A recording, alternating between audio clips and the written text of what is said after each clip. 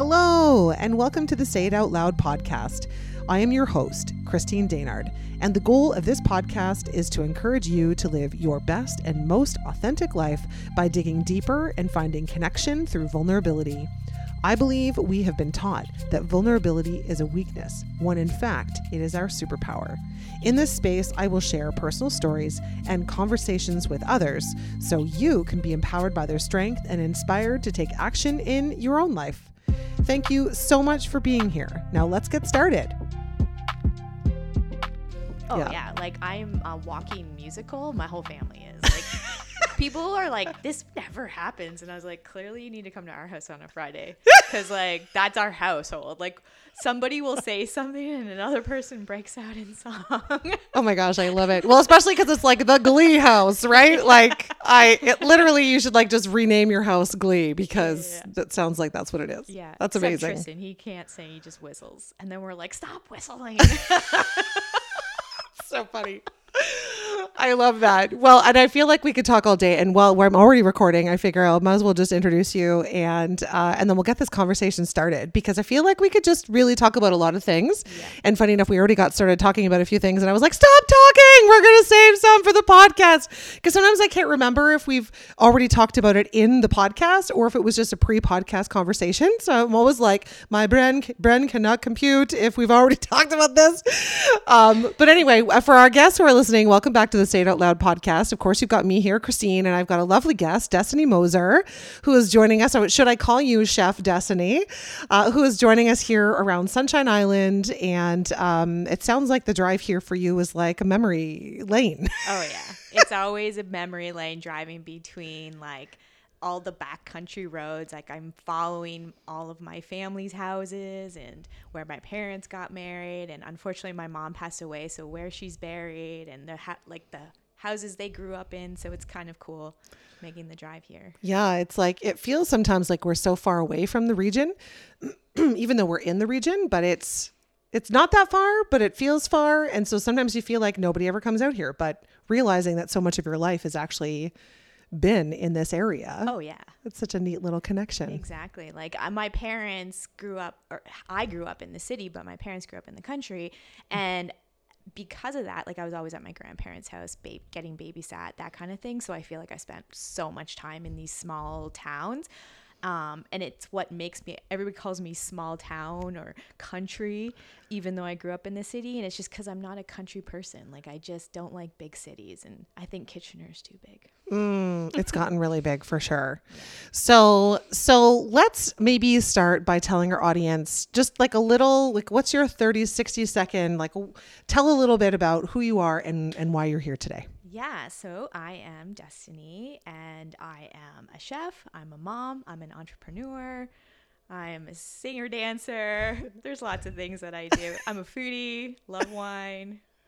You know, it's kind of one of those things where I don't have that special skill that some people are just naturally born with, whether it's like to play the piano or like, you know, good at computers. I'm one of those people where it's like, that looks cool, let me try. And I might never be the best at it, but I'll always be good enough to pass for pretty good.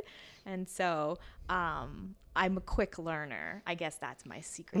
That's my secret skill. But I also love this because so many people are not willing to even try something that's of interest because they're afraid of failing at it or they're afraid of not being good enough at it. And you'll still jump in and try it anyway. Oh yeah. Like there's pretty much nothing I wouldn't try. Like even when it's like food or traveling or a sport, like I'm allergic to shellfish, so that's about it. That's my cutoff. A little limitation. What would you think is the craziest thing you've ever tried? Craziest wild idea that you've ever tried and actually done? Oh my gosh, I don't even know.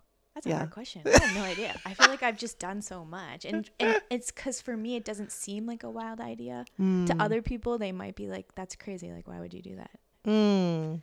But I love that.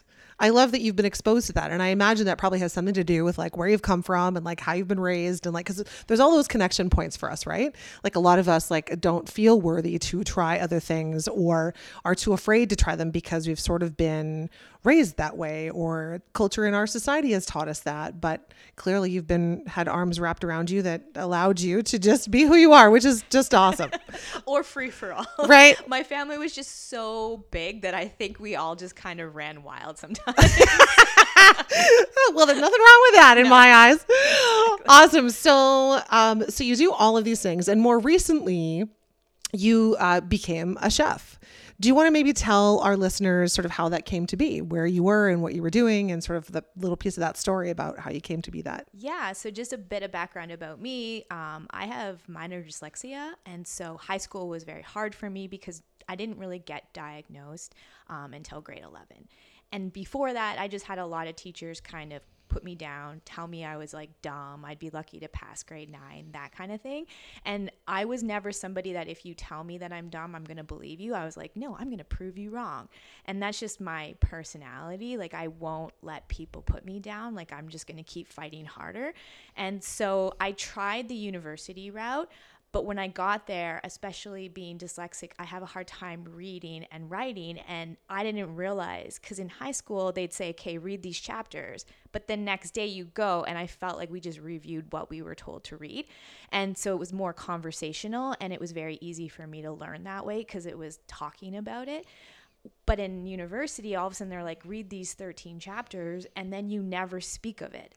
And so I had a really hard time because I'd read a page and I'd be struggling to read the words that I didn't even know what I read. So you're kind of like relying on the review component Exactly. in order to sort of catch up. Exactly. That's smart though. Like, I mean, that was smart to be able to handle yourself that way, right? To be able to learn the information. And I just memorize, like the way I see a word is the way you see a picture. So I always look at it as if this is what it should look like. It's not necessarily how it's spelled. So I've just memorized what they look like. So anyways, university route didn't really work for me. So I kind of stepped back wondering like what I would do. And I had a friend who worked at this company called Open Text, which was quite small at the time. And when I say quite small, I think they had like 1,000 people. But now they're like 50,000 people. So it's grown a lot.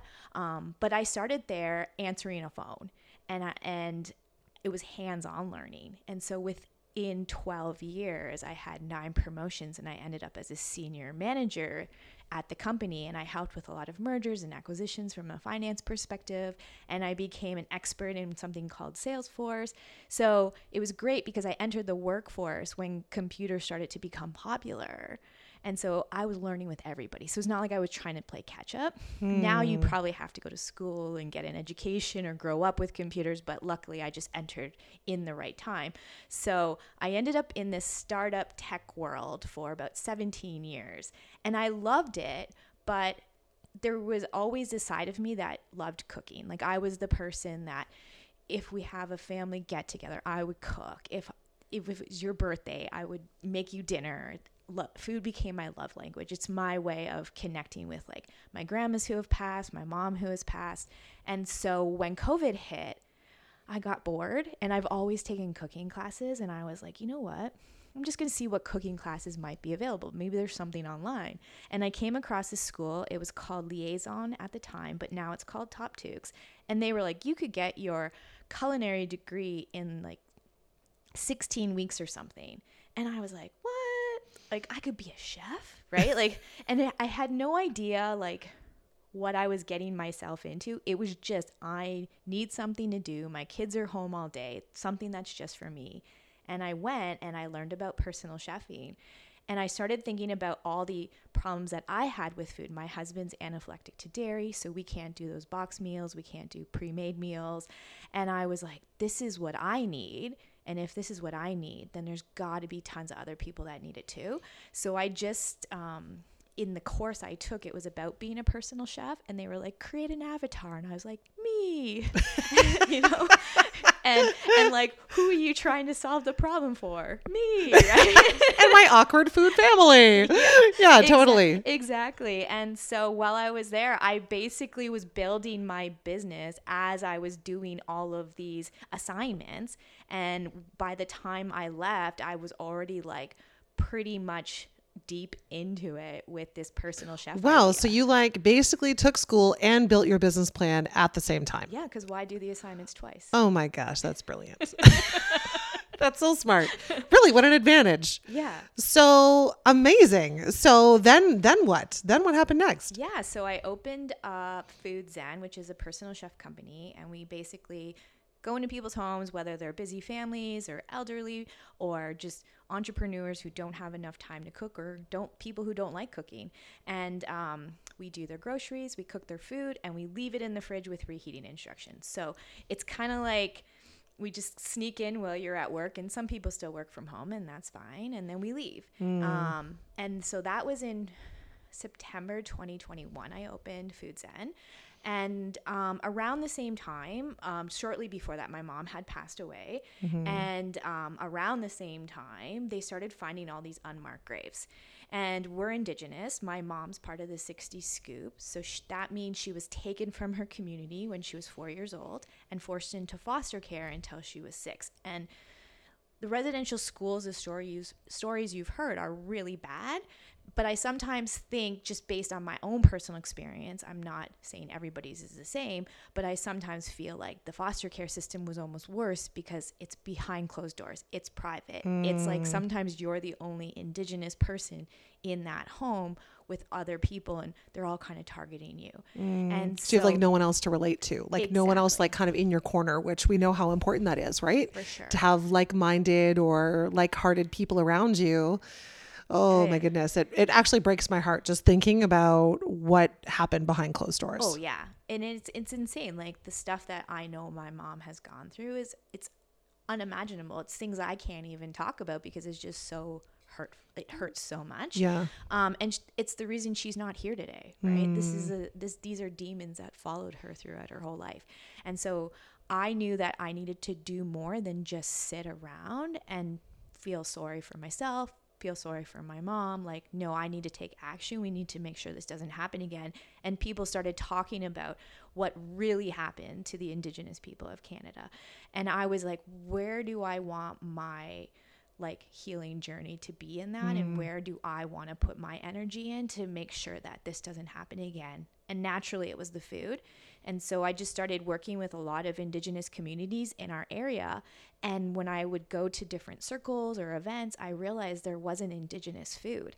And I also realized that the farms that my family grew up on weren't even growing food that's Canadian food or raising animals that are Canadian animals. Cows, pigs, and chickens came with the settlers. And all of our food that Indigenous people would have eaten, or actual Canadian food, like the meats, for example, moose, deer, bison, are considered exotic, even though they're domestic. Interesting. Right? And so all of a sudden, I naturally was like, wow, I've got to do more. And so I opened an Indigenous catering company, which does a lot of education. So I go into all the schools and speak about Indigenous food as well. And it's called Cedar Spoon, which I opened in October 2022. So it's been a pretty crazy you've been busy. 3 years.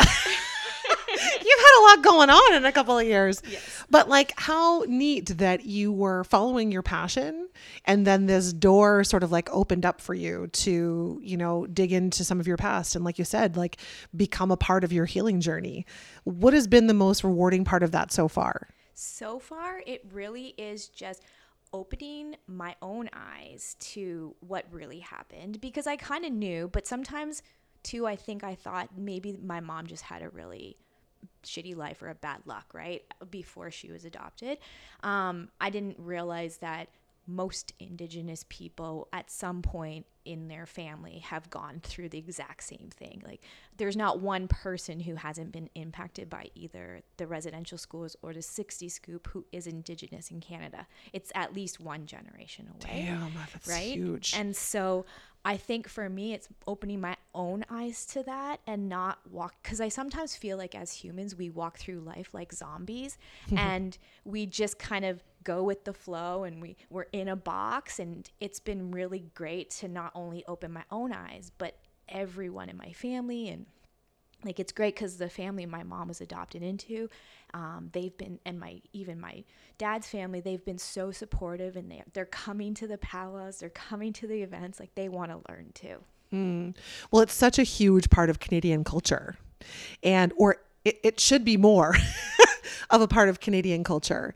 And I think it's so amazing that you have taken this. Like, I'm sure it's not easy at times to take this role and to be a part of this, because I mean, it's a lot of weight to carry. Oh, for sure. Like, I feel like I have constantly put myself in this inevitable vulnerable state because I'm always have to talk about my story and like why I'm using the recipes my grandma's taught me, who are German, and just switching it with ingredients that are indigenous to Canada, because I've lost the stories, I've lost the legends, I've lost like why those things would have been important to my ancestors at that time. So I feel like I'm constantly in this position of like I'm doing the best that I can, but I'm also still learning, and then I always have to talk about why I don't know that. So obviously retelling the story of my mom over and over again can be, it can be emotional for sure. Of course. Well, and probably almost a little exhausting, right? Like to kind of keep rehashing the same story over and over again. Yeah. What about it is in your gut, like just keeps drawing you to keep pushing forward? Like, what is it there for you? Yeah, education. I want everybody to know what I know and be proud of that, like heritage. Like, we should be proud of the foods of Canada, for example. We should be proud of the indigenous history of Canada. Like, even just looking at the way they lived, settlers thought, oh my gosh, they're only working until noon, they're so lazy. But it's because when we were harvesting, we picked what we needed to survive. It wasn't to have a 14-course dinner. It wasn't about overindulgence, right? It was about, this is all we need to survive. So we've met our quota today, and now let's celebrate. Let's say thank you for the food. And Wow, what a huge lesson that is for North America. I mean, if we think about the fact that you can go to the grocery store and get just about every item of produce that is available from across the world, just about, it's not natural. It's not what we were meant to eat. And because we're so damn greedy and need to have everything, right? This like desire to have it all.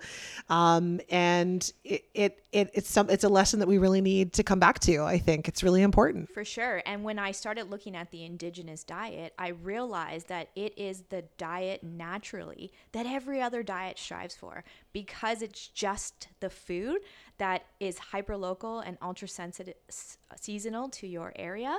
And so all of a sudden it's naturally gluten-free because we didn't have the mechanisms to turn wheat into like the refined flours. It's naturally dairy-free because we weren't going around stealing milk from all the animals, right? Yes. And then it's just whole food. And there's no sugar because we didn't have sugar cane. We didn't have the refined sugar. So it has natural sugars like maple syrup and honey and sugar you'd get from fruit. But because it's also hyper local, the only foods we would have had is the foods that were where you live or what you traded. And the indigenous people of the Americas had some of the most vast, crazy, intricate trading lines. So for example, corn's not even indigenous to Canada, which is crazy because it's everywhere. It is everywhere. Yeah. And so then they would trade it with the indigenous people of Mexico, and they tried to figure out how to make it grow in Canada. And instead of using fertilizers and pesticides and GMO and all of these things, they were like, okay, well, it needs nitrate to thrive. So let's plant beans with it, because beans take nitrate from the sun, feed it to the corn.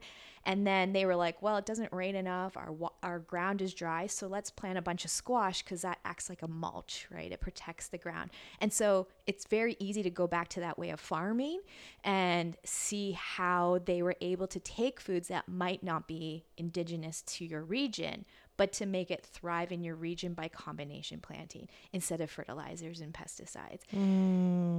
Which, like, I won't claim to be any kind of agricultural like brain nut, but since doing the tours in Norfolk County, I learned a lot about agriculture and about farming, and how important it is to stick to your roots, right? How important it is to not use fertilizers. And if you have to, well, is there any place really that you don't have to now, right? Yeah. Because that's what is part of the, the way of the world now. But that the less that you use, the better, right? And I think, I mean, maybe you can tell me if I'm wrong, but I think that we're starting to sort of start taking some steps backward instead of continuing. Like, this is just like human nature, right? Is like, oh, let's try this thing. Let's create a fertilizer, which from what I understand, wasn't fertilizer created from like the gases that were used in war? Like, wasn't there some connection? I actually don't know. Yeah, I have I'm no pretty idea. sure that they used, there's some connection. And again, don't quote me on this, Yeah. but there was some connection from like tear gas to what the combination of things go into fertilizer or go into pesticides that are put on plants. And we are now consuming that. Yeah. So if you think about what that did to people having tear gas, and that thing is being now put into the soil, which is now going into the ground and is coming up through the fruits and vegetables that we're eating, and we're consuming them and they're going into our body, like obviously that's going to have an issue. For sure. And it's interesting actually, because I learned that I was like dairy and wheat intolerant probably now going back about 10 years ago, right? Like roughly about that time. And of course, like at the time, there weren't as many people who were recognizing that they were having issues. Like, yeah, I was bloated all the time and I had gas all the time and like all these different things, but it was just like, that seemed normal, right? Turns out it's actually not all that normal to have all those things all the time. But as I was learning about it, it was like the connection to GMOs and to pesticides was really becoming quite apparent. And now, I mean, no one really wants to talk about it, but the more that we mess with what nature is, the more we cause these problems. And here, like I was saying, just like human nature, well, let's try this thing. And now how many years later, it's causing all of these Problems. Right. Yeah.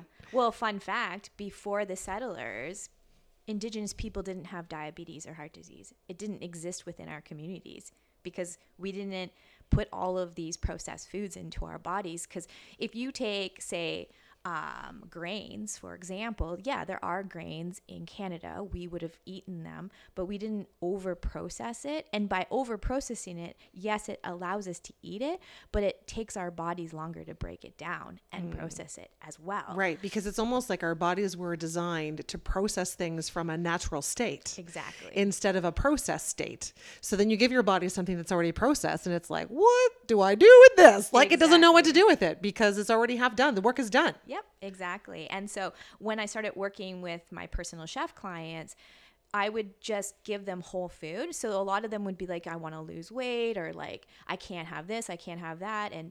And funny enough, our food, because it's mostly whole food, there's no gluten anyways. Like we don't go to your house and make you pasta because we know that if it's a really busy day for you and you don't have our food to eat, pasta is something you can easily put together. So we try to give you the like short ribs and the pork ribs and, you know, the like whole Sunday dinner on a Wednesday. That's kind of our goal, is to give you that whole food.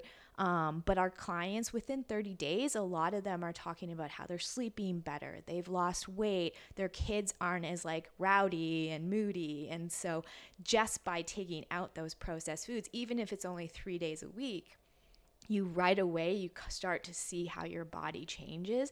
Just you feel more healthy. And what's funny is that your body starts to reject the bad things. So for example, I can't eat at any fast food restaurant. It goes through me so fast, like I can't even make it home half the time. So now I just know instinct that causes pain and I don't crave it. Well, and it's interesting too, like, I mean, understandably, our families are generally so busy, and it's like, how do we get all the kids to all the things, and how do we manage the house, and how do we make all the food? And so often families are leaning toward, or not even just families, a lot of people are leaning toward what is fast.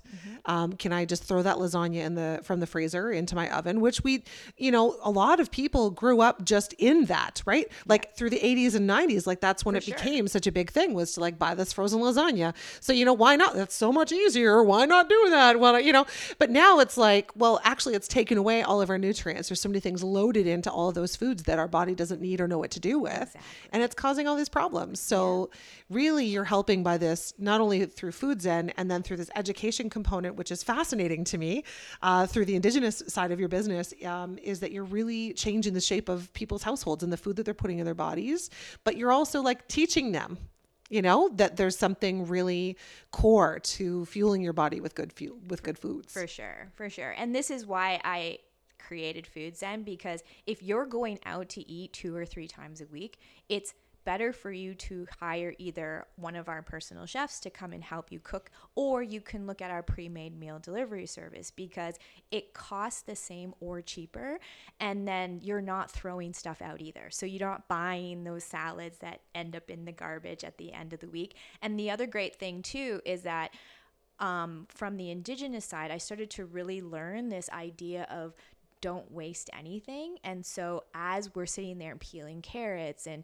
cutting the ends off onions or peeling potatoes, all these things that people throw in the garbage or the green bin, we're going, no, let's save it all. And at the end of the week, we turn it into a broth, because then we can use that for the next week. And so now you're taking all the nutrients out of that food, because like there's so much nutrients even in the skin of like a squash, but a lot of people don't eat it. So we save it all and we utilize it before we throw it out. And so even if you have food in your fridge and you're saying, you know, I bought these, I had an intention of eating it, I didn't, no problem. We'll quickly chop it up, throw it in your freezer, and when we're ready to make that broth, then we've got it all ready to go.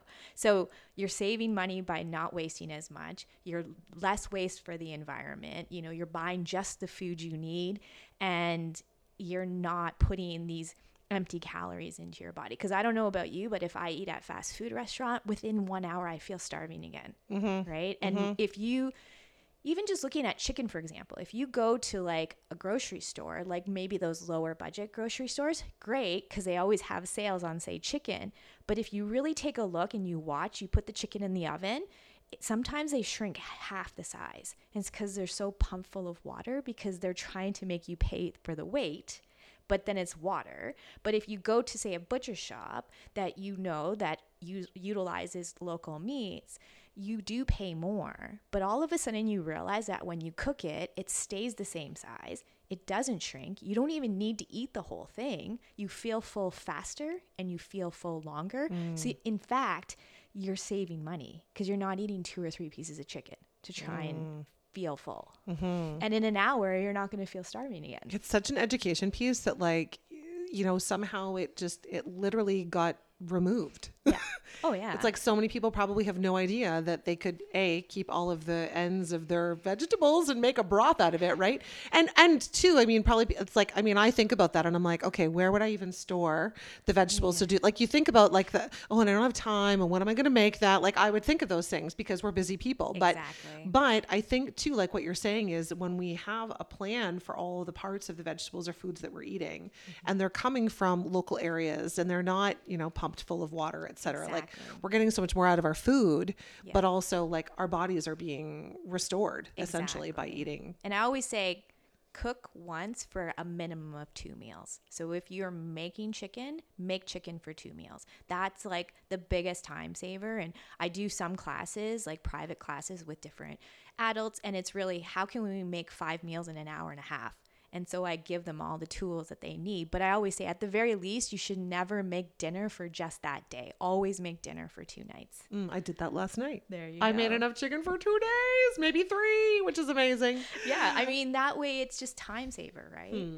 And that's the thing. Like, we spend about 10 hours a week just planning food and eating, or not even eating it, but planning it and grocery shopping and preparing it, potentially throwing it away. So I really just wanted to help with all of that, and all those little things count towards your own budget, towards your own health, and even your kids' health. Like just recently I watched this documentary and I was on a panel at the KPL, and I learned from all these scientists that in the next 50 to 60 years, there will be no topsoil left to grow food. You can't grow food in dirt and dust. And if you go to a lot of places around North America, you'll see crops that are literally just devoid of anything. It's just weeds, because we have taken all the nutrients out of the soil by using fertilizers and pesticides. And so we really have to start thinking, because that's my kid's lifetime. Might be mine if I live to 100, but like, they won't have any way of growing food. And the other fun thing is we all talk about this carbon issue in the air. Plants take all that carbon to grow and thrive, and feed 60% of that carbon to the soil so that it can grow and thrive. And so it's like, okay, we're solving the carbon problem, we're solving the food crisis. It's just these small little things that we do. Like, we have to really start thinking like, yeah, I don't have time to save my scraps, but this is going to impact my kids. Hey, I'm just going to interrupt this episode right here for a second because I want to invite you to join me in the Joy Project community. It's a place where me and a sisterhood of women are building meaningful connections with each other, where we don't feel the need to hold back or put on our best face. We just show up as we are. It's a place to be encouraged to say the things out loud, to build your confidence, to learn about yourself, and learn how to lean into your authenticity. It might be time for you to consider joining us. If you're feeling the pull for deeper connections, you want to have more honest conversations, and find a place you belong simply by being you. We meet online every week, and we host an in-person social once every few months within the Waterloo region. So if you're feeling the pull to be a part of a group of women who are leaning in to focus on the good, to see life with a half cup full perspective and lifting each other up, this just might be what you've been looking for.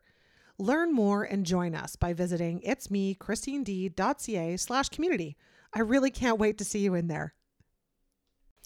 Well, I remember watching this documentary on Netflix, and it was like called The Little Big Farm or something. I love that. Is that what it's called? It's so good. That's like my dream. Oh my God, it's so good. And they were talking about how, actually, I think this is how I learned about how, where like the bombs or something about the detonation of bombs in the war, whatever, is what the component is in fertilizers and pesticides. But they were talking about how like they grow this farm in California, and all of the neighboring farms became singular production farms, basically. So I don't know if there's probably another term for that, but where they would just grow one crop or have one animal in a field. So just cows, or they would just grow corn, maybe alternating with like beans or soy or something. Right.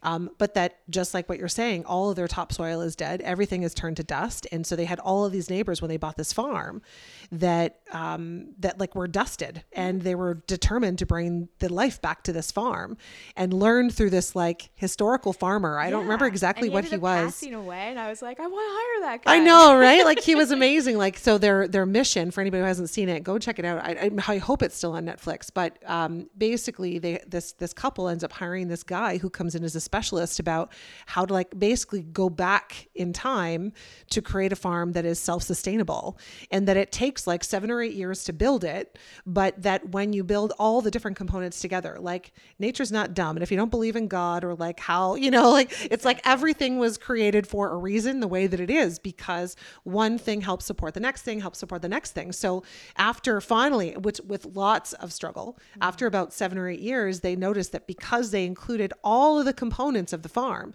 from varying animals, varying birds, or various birds, various crops, all these different things, that literally the farm was taking care of itself. Exactly. They didn't need pesticides. They didn't need anything else. And at first they were having struggle, but then it was because the one other component hadn't been included yet. It was just so fascinating to watch.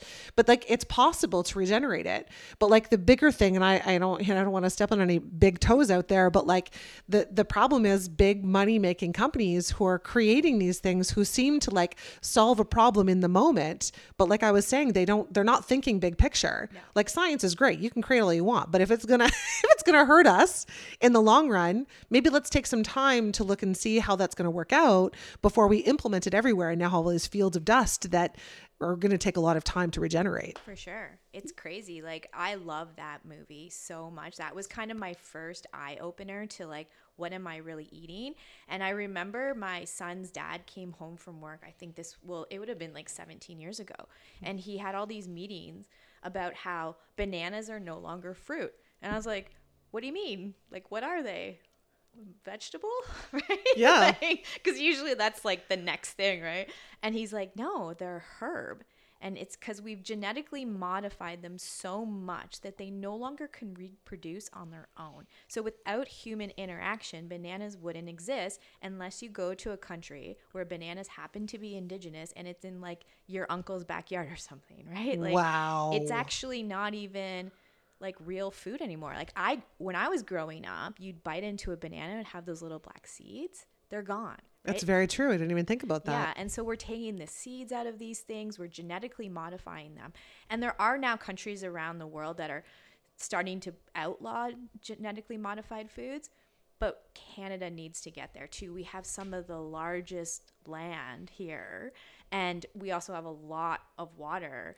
And, if we don't start thinking about the way we farm and the way we do agriculture and just letting the land be the land. And when I talk about land back, for me, land back means getting the land back to kind of its original state. It's not me saying, oh, I'm indigenous, you have to give me back the land physically. Like, no, let's work together and figure out how to get the land back to its more natural state. What do you think the odds are of that? What do you think that looks like? I think the conversations have really been happening over the last like 3-4 years for sure. And I think COVID was a huge eye opener. Like a lot of people saw, for example, there was a documentary on Apple TV.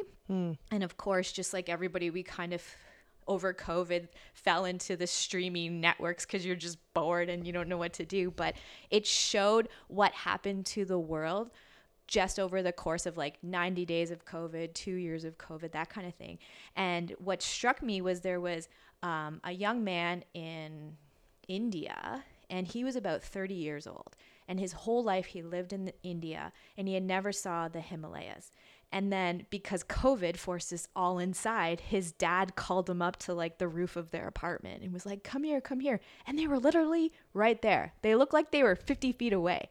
And he had never seen them before because of all the smog and the pollution. And, animals started coming back and, fields started to thrive. And I think that opened a lot of eyes for people. One, the earth was repairing itself. And two, we realized that we didn't need to work this ridiculous grind all the time to thrive and be happy and make money. Right. So. Yeah, that was a big lesson from that time for sure. And I think there's some people that maybe didn't get that, but I think there are a lot of people that, we're seeing that in the decline of people wanting to work for organizations and a lot of people that are developing side businesses or, businesses on their own because they're starting to connect the dots to like what they really want and what they don't want. And like, this is maybe even a big component of that and somehow has weaved its way into what you're doing today, which is so cool. Exactly. Oh my gosh, I love this. So you were mentioning earlier when we were chatting, I think prior to the podcast, bear with me if this is a repeat on the podcast, because like I said, sometimes I get a little confused, is that you are out there teaching in schools. You're teaching children in our school system about this. Can you tell me a little bit about that? Yeah, so I met a group of people who work with the OEAP organization at the high schools, which means Ontario Youth Apprenticeship Program. And they were originally just kind of looking for somebody who was a chef in the region, and then they had extra budget that they could use towards Indigenous teaching as well. And so I'm one of 2 Indigenous chefs in the region, and they were basically like, if you're free, we would love you to come in and talk about Indigenous food. So these are courses that are already happening. There's a grade 3 course, and then I think in like grade 11, there's a social studies course as well that you can take to learn more about Indigenous food.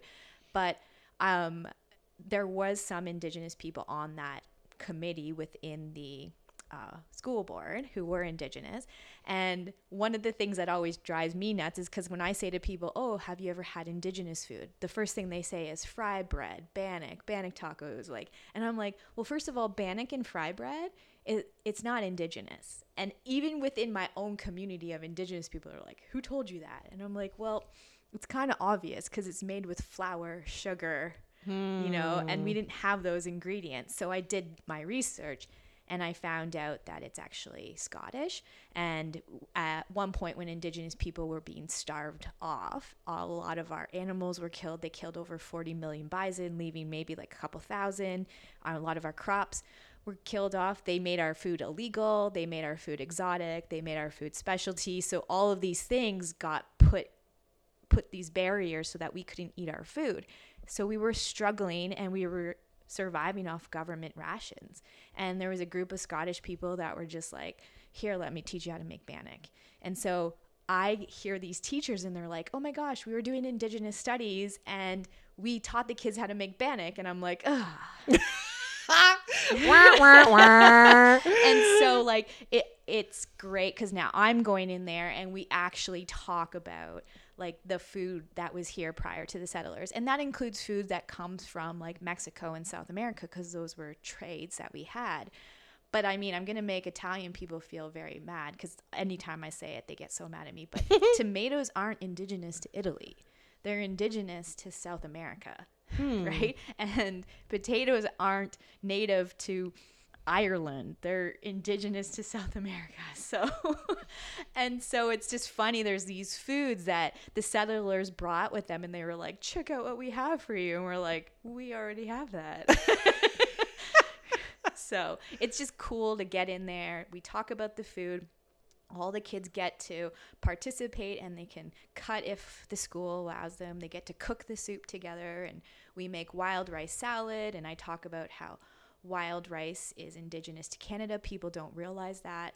And a lot of the population of wild rice is almost like it started to almost go away, but wild rice is a natural filtration.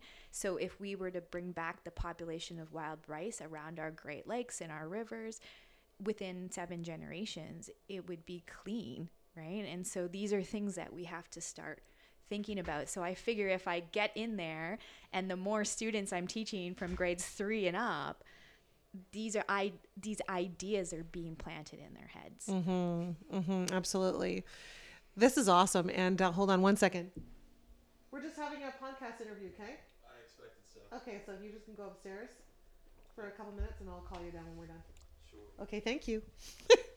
Okay, totally did not realize that much time had already flown by. So sorry there. We got a little interruption because my son came home from school while we're sitting here around Sunshine Island. The one downside of not having like an actual like studio room in itself, one day, Destiny, one day, whatever. We got to start where we're at, Yep, right? That's what we can do. So I'm curious, like outside of, because this is all really fascinating. And I mean, naturally I want to ask you, and maybe you have or don't have this, but where are there resources that we can, how can we find what's indigenous to our area? How can we, cook or shift our style to be eating more of what's natural to our area and probably a whole lot better for us? How can we do that? Yeah, so it's really hard to find resources, one, because so much of it was buried or not allowed to be talked about until recently. So they are harder to find, but where I started was there's a cookbook called The Sioux Chef, and it's spelt Sioux like the indigenous tribe. I think it's like Sioux. Yeah. We'll find that and put that in the cold notes. Exactly. Yeah. So I started there, and it's by a chef named Chef Sean Sherman, and he grew up near the Great Lakes on the U.S. side. So I right away was like, well, a lot of the foods that he would have access to would be similar to our region. And so I started there. And then it really just came down to taking the recipes my grandmothers taught me and going, substitute for beef, right? And then it would be like bison or venison or moose. And then I'd be like, okay, so let's start there. And then I would think about potatoes. Okay, I'd Google, where are potatoes native to? Where is cinnamon native to? And so I keep kind of just doing these. First, I Google what I can substitute, and then where is it native to? And that's where I started to learn that most of the spices that we use actually come from Asia and the Middle East. And so we did have peppers and things like that, but a lot of those spices we wouldn't have had. And I started to learn like plants that we have here. I can't walk anywhere within 5 minutes and not seeing sumac. And we've been told our whole lives that's poisonous, don't eat it. It turns out it's not poisonous.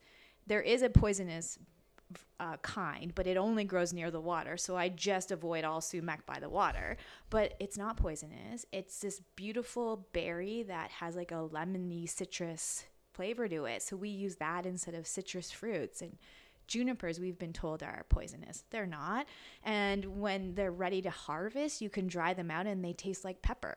So that instead of pepper, you can use juniper berries. And so I started just learning about all of these things. And funny enough, I've learned more through anthropology than I have through any kind of like food books. Interesting. Because, like, in some ways, it's really cool how different settlers have introduced different herbs and spices and foods and different things to different countries. And so now we have the ability to make, Thai food and Chinese food and all these different kinds of foods. But also, it's like, for me, it hurts my heart to think of the history that happened behind literally burying our indigenous history and making it impossible for these people to live, survive, and for what, like that connection. It's interesting because in like even the Joy Project community, we talk about how, it's like everything is generational, right? So it's like what we learn and what we believe in and what we believe about ourselves often comes from the generations before us, right? And so every generation, of course, has had their struggle, and there was immigration, and there were all these different things that have happened, which still affect us today, like generationally. So, I mean, I'm sure that half of what I used to believe about me or about whatever my life have shifted now, but for many years that came from like 2 or maybe even 3 generations ago. And that seems like, when we think about the impact of the generational impact of what our beliefs, our systems are, and what we passed down to our generations, and this is yours. Like, it's one thing that my extent or my generational family, eventually got land and was able to build a farm, but nothing that happened to your ancestors. What I'm trying to say here, right? It's like nothing that happened to your ancestors ever happened to my ancestors. Yeah, at some point in history, probably. Maybe, yeah, okay, fair enough. You've been conquered. Yeah, no, that's okay. That's fair. That's fair. But like, this is not that long ago either, is the thing, right? It's like, we are often a product of our history. And I just find it so crazy that like, man will take out anything that they either don't understand or that they don't believe in just because of what? Like control, money. Exactly. Like that's so messed up to me. Yep. So I'm so glad to hear that you're, bringing back the education component, and you're not only teaching yourself, but then using that information and education to help teach our children. And hopefully that will be part of the ripple effect. It's like we sometimes feel like we're just one person. What change can I make as just one person? But the one person ripple effect can be really huge. Oh yeah. And not only the energy that you're sharing and bringing all this back to life, but also like the education that you're sharing with all these children. It may not strike every family in a direct way, but it's certainly going to be there as a component of their future. For sure. And I think that's really, really exciting. So thank you so much for sharing that with us.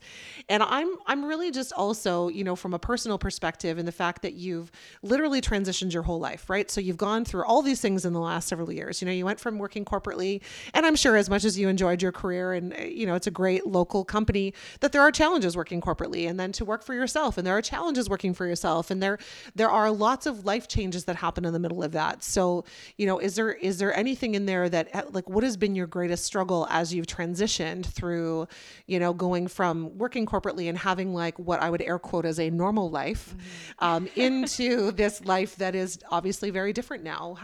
What have been a couple of your struggles in that? Yeah. So for one, it's not like work is falling on my lap. Like if I was in corporate world, you'd kind of get in and you'd have like 100 emails and 100 tasks and everything would just be like lined up for you. Well, now starting your own business, nobody knows who you are. Nobody knows who Food Zen is. Nobody knows who Destiny is, right? Like, so all of a sudden I need to figure out how to get out there and find the work. And so that's definitely the most challenging, especially because our target market generally is like, the 40 and up market. A lot of us aren't on social media. And then can't read, nobody watches the news anymore, nobody reads the newspaper, hardly anybody's listening to the radio, they got playlists. So how do I get my name out there?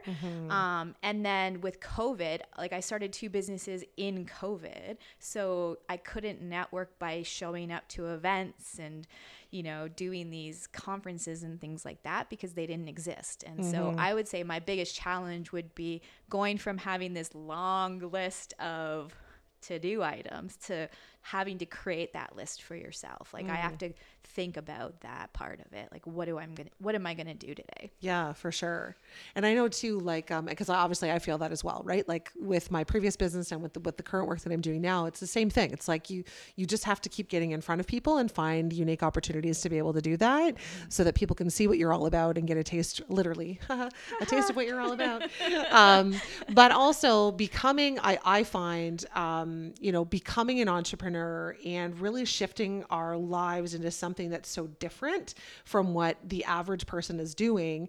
Entrepreneurs is like a very small percentage, it's like 1% of the population that become entrepreneurs. So naturally we fall into the category of the weirdos, right? And the different people. And why would you do that? And it's doing things differently. And naturally as a component of doing things differently, we run into changes in our personal lives. We run into all these different things. So what have maybe been some of those hiccups for you? What have been some real changes that you've noticed in yourself and in your surroundings as you've developed differently into this new thing and a new part of you? Yeah, so I really truly believe that everything up to me starting these businesses was meant to be so that this business could be successful. Like I was already the person who stood out and the kind of weirdo. I always called myself like the misfit toy, right? Growing up, like I was the more mature one. I didn't really act like a kid. I was kind of an old soul, right? So, I got picked on a lot just because I was different. So that gave me a lot of backbone to, no, I'm going to be a fighter in this. Going through teenagehood, adolescence, starting at, this company, dealing with my dyslexia, having to constantly prove myself, because even in the corporate world, I remember I had a boss one time. I had applied for just a team lead role. So yeah, you're a manager, but like you're managing people, but you're not their manager. You're just kind of being that go-to person for them. And he told me that I couldn't have the job because I don't have a degree, and nobody would take me seriously when I would go to approve things for them. And I just kind of was like, okay. I didn't really think anything of it at the time. I just thought, oh, that's just a requirement for the job. It has nothing to do with me being like a bad person. I just don't have that like checkbox or whatever. But then the next manager who came along was like, why aren't you applying for this team lead role that's up? Because it was a few years later. And I was like, oh, just because like I don't have a degree. So like I was told I can't sign off on things. And he's like, who told you that? He's like, I come into work, there's a lineup at your desk. I come back from lunch, there's a lineup at your desk. People clearly go to you for answers and for support. So you're already acting like you're their team lead anyway. So that definitely changed my mind to like how I saw myself. And then like I just decided from there that I was just going to try and tackle every task that I got, and I would strive to learn new things. And so I ended up working in this company where I sat in all these different positions, laterally, up and down the ladder. And when I left that, I took everything I learned from, getting that backbone and that grit as like a kid and a teenager to, trying as much as I can and learning all these things from like customer support to finance to business systems, to sales to all of that. And then I just threw it all into my business. So the struggle, there hasn't really been much of a struggle except for getting my name out there. And like, as soon as I talk to people, everybody's like, oh my gosh, like I love what you're doing, but they don't know who I am if I don't talk to them. And so I feel like everything I've done to this point was meant to be so that I could run this business and I could educate these people, because I know when I step back from corporate world, even you struggle with finance, right? Like I was in a pretty cushy job and I was like, oh, like I'm going to have to take a pay cut, and I know we can handle it, but like, am I really ready to take a pay cut? Cause like, I'm not totally saved up for retirement, and I don't really have all the money my kids need for school or whatever. And then I ended up winning like $10,000 in a radio contest. And I was like, okay, I hear you. Like, I feel like I got slapped in the face. Universe. Like, stop thinking, just do it. And it's weird how much I struggled making this decision. And 3 years later, Food Zen's been around now 2 years. Cedar Spoon 1.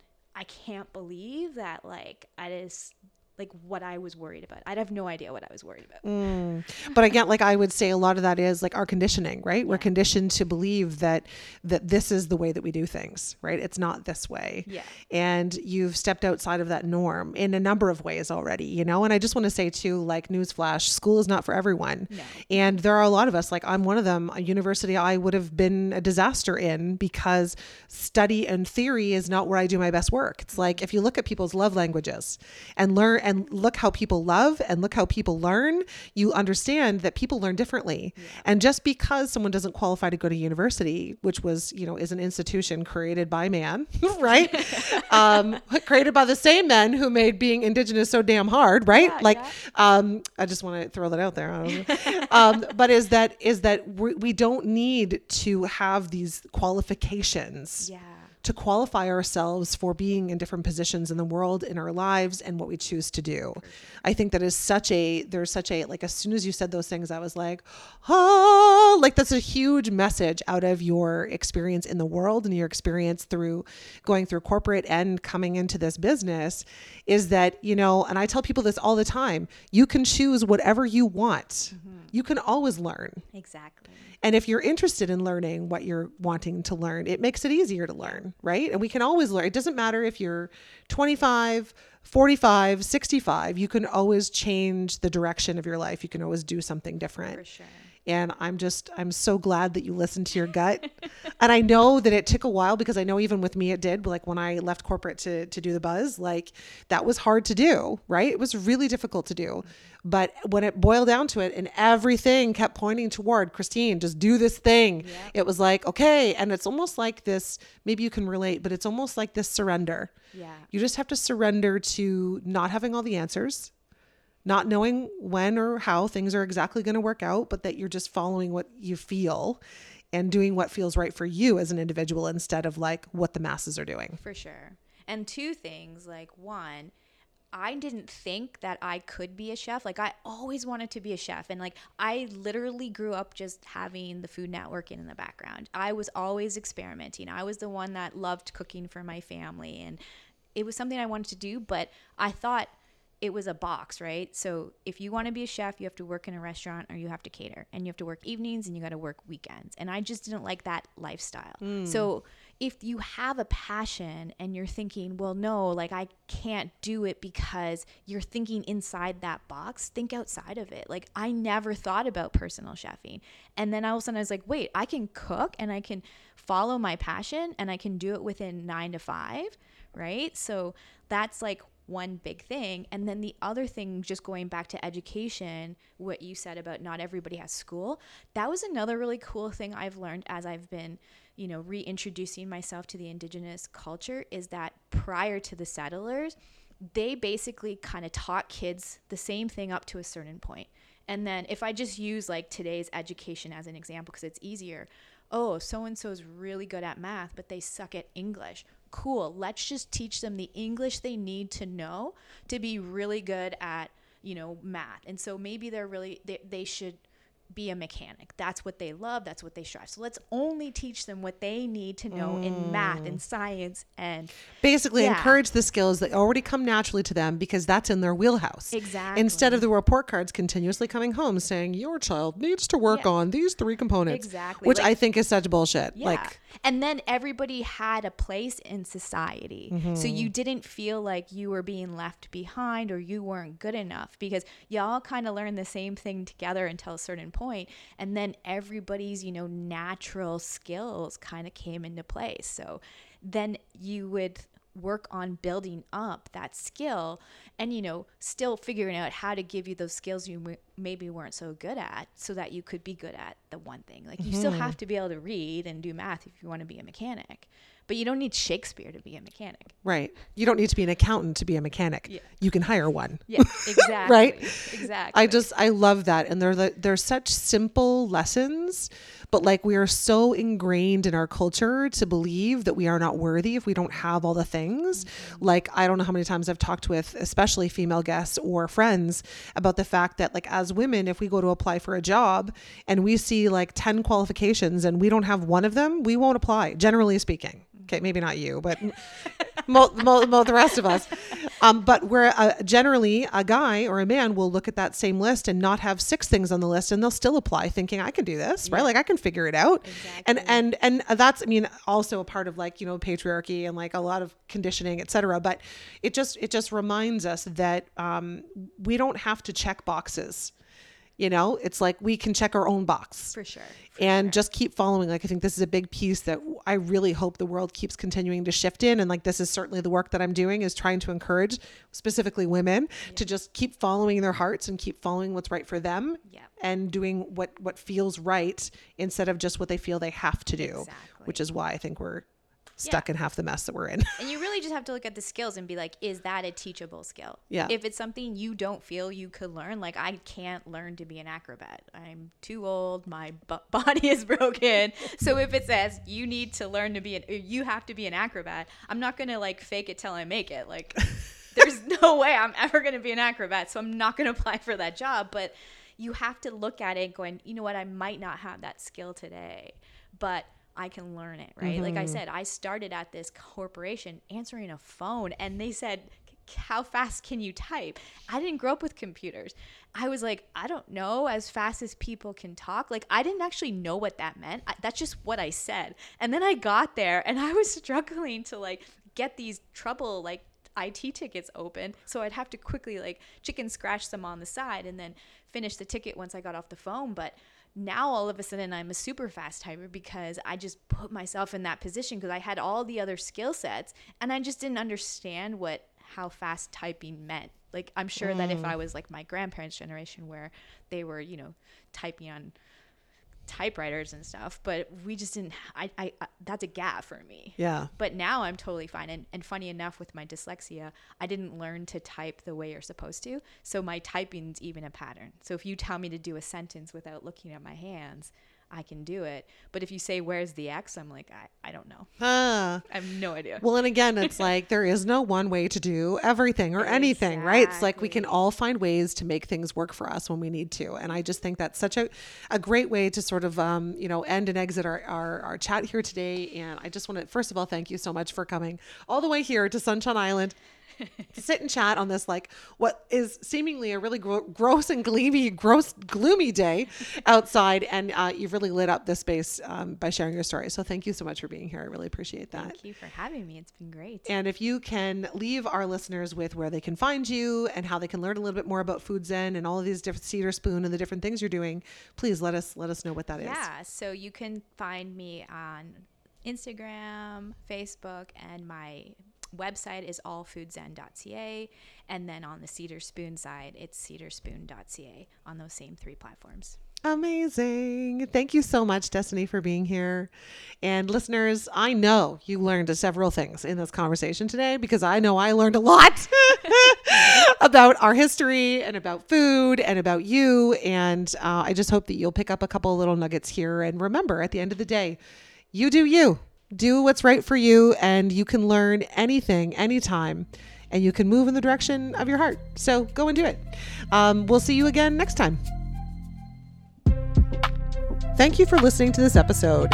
I'd like to invite you to hit the follow button on this podcast so you'll be notified when the next one drops. And if you liked this episode, please leave a review, as it will help others to find this message. You can also find me on Instagram and Facebook at It's Me, Christine D.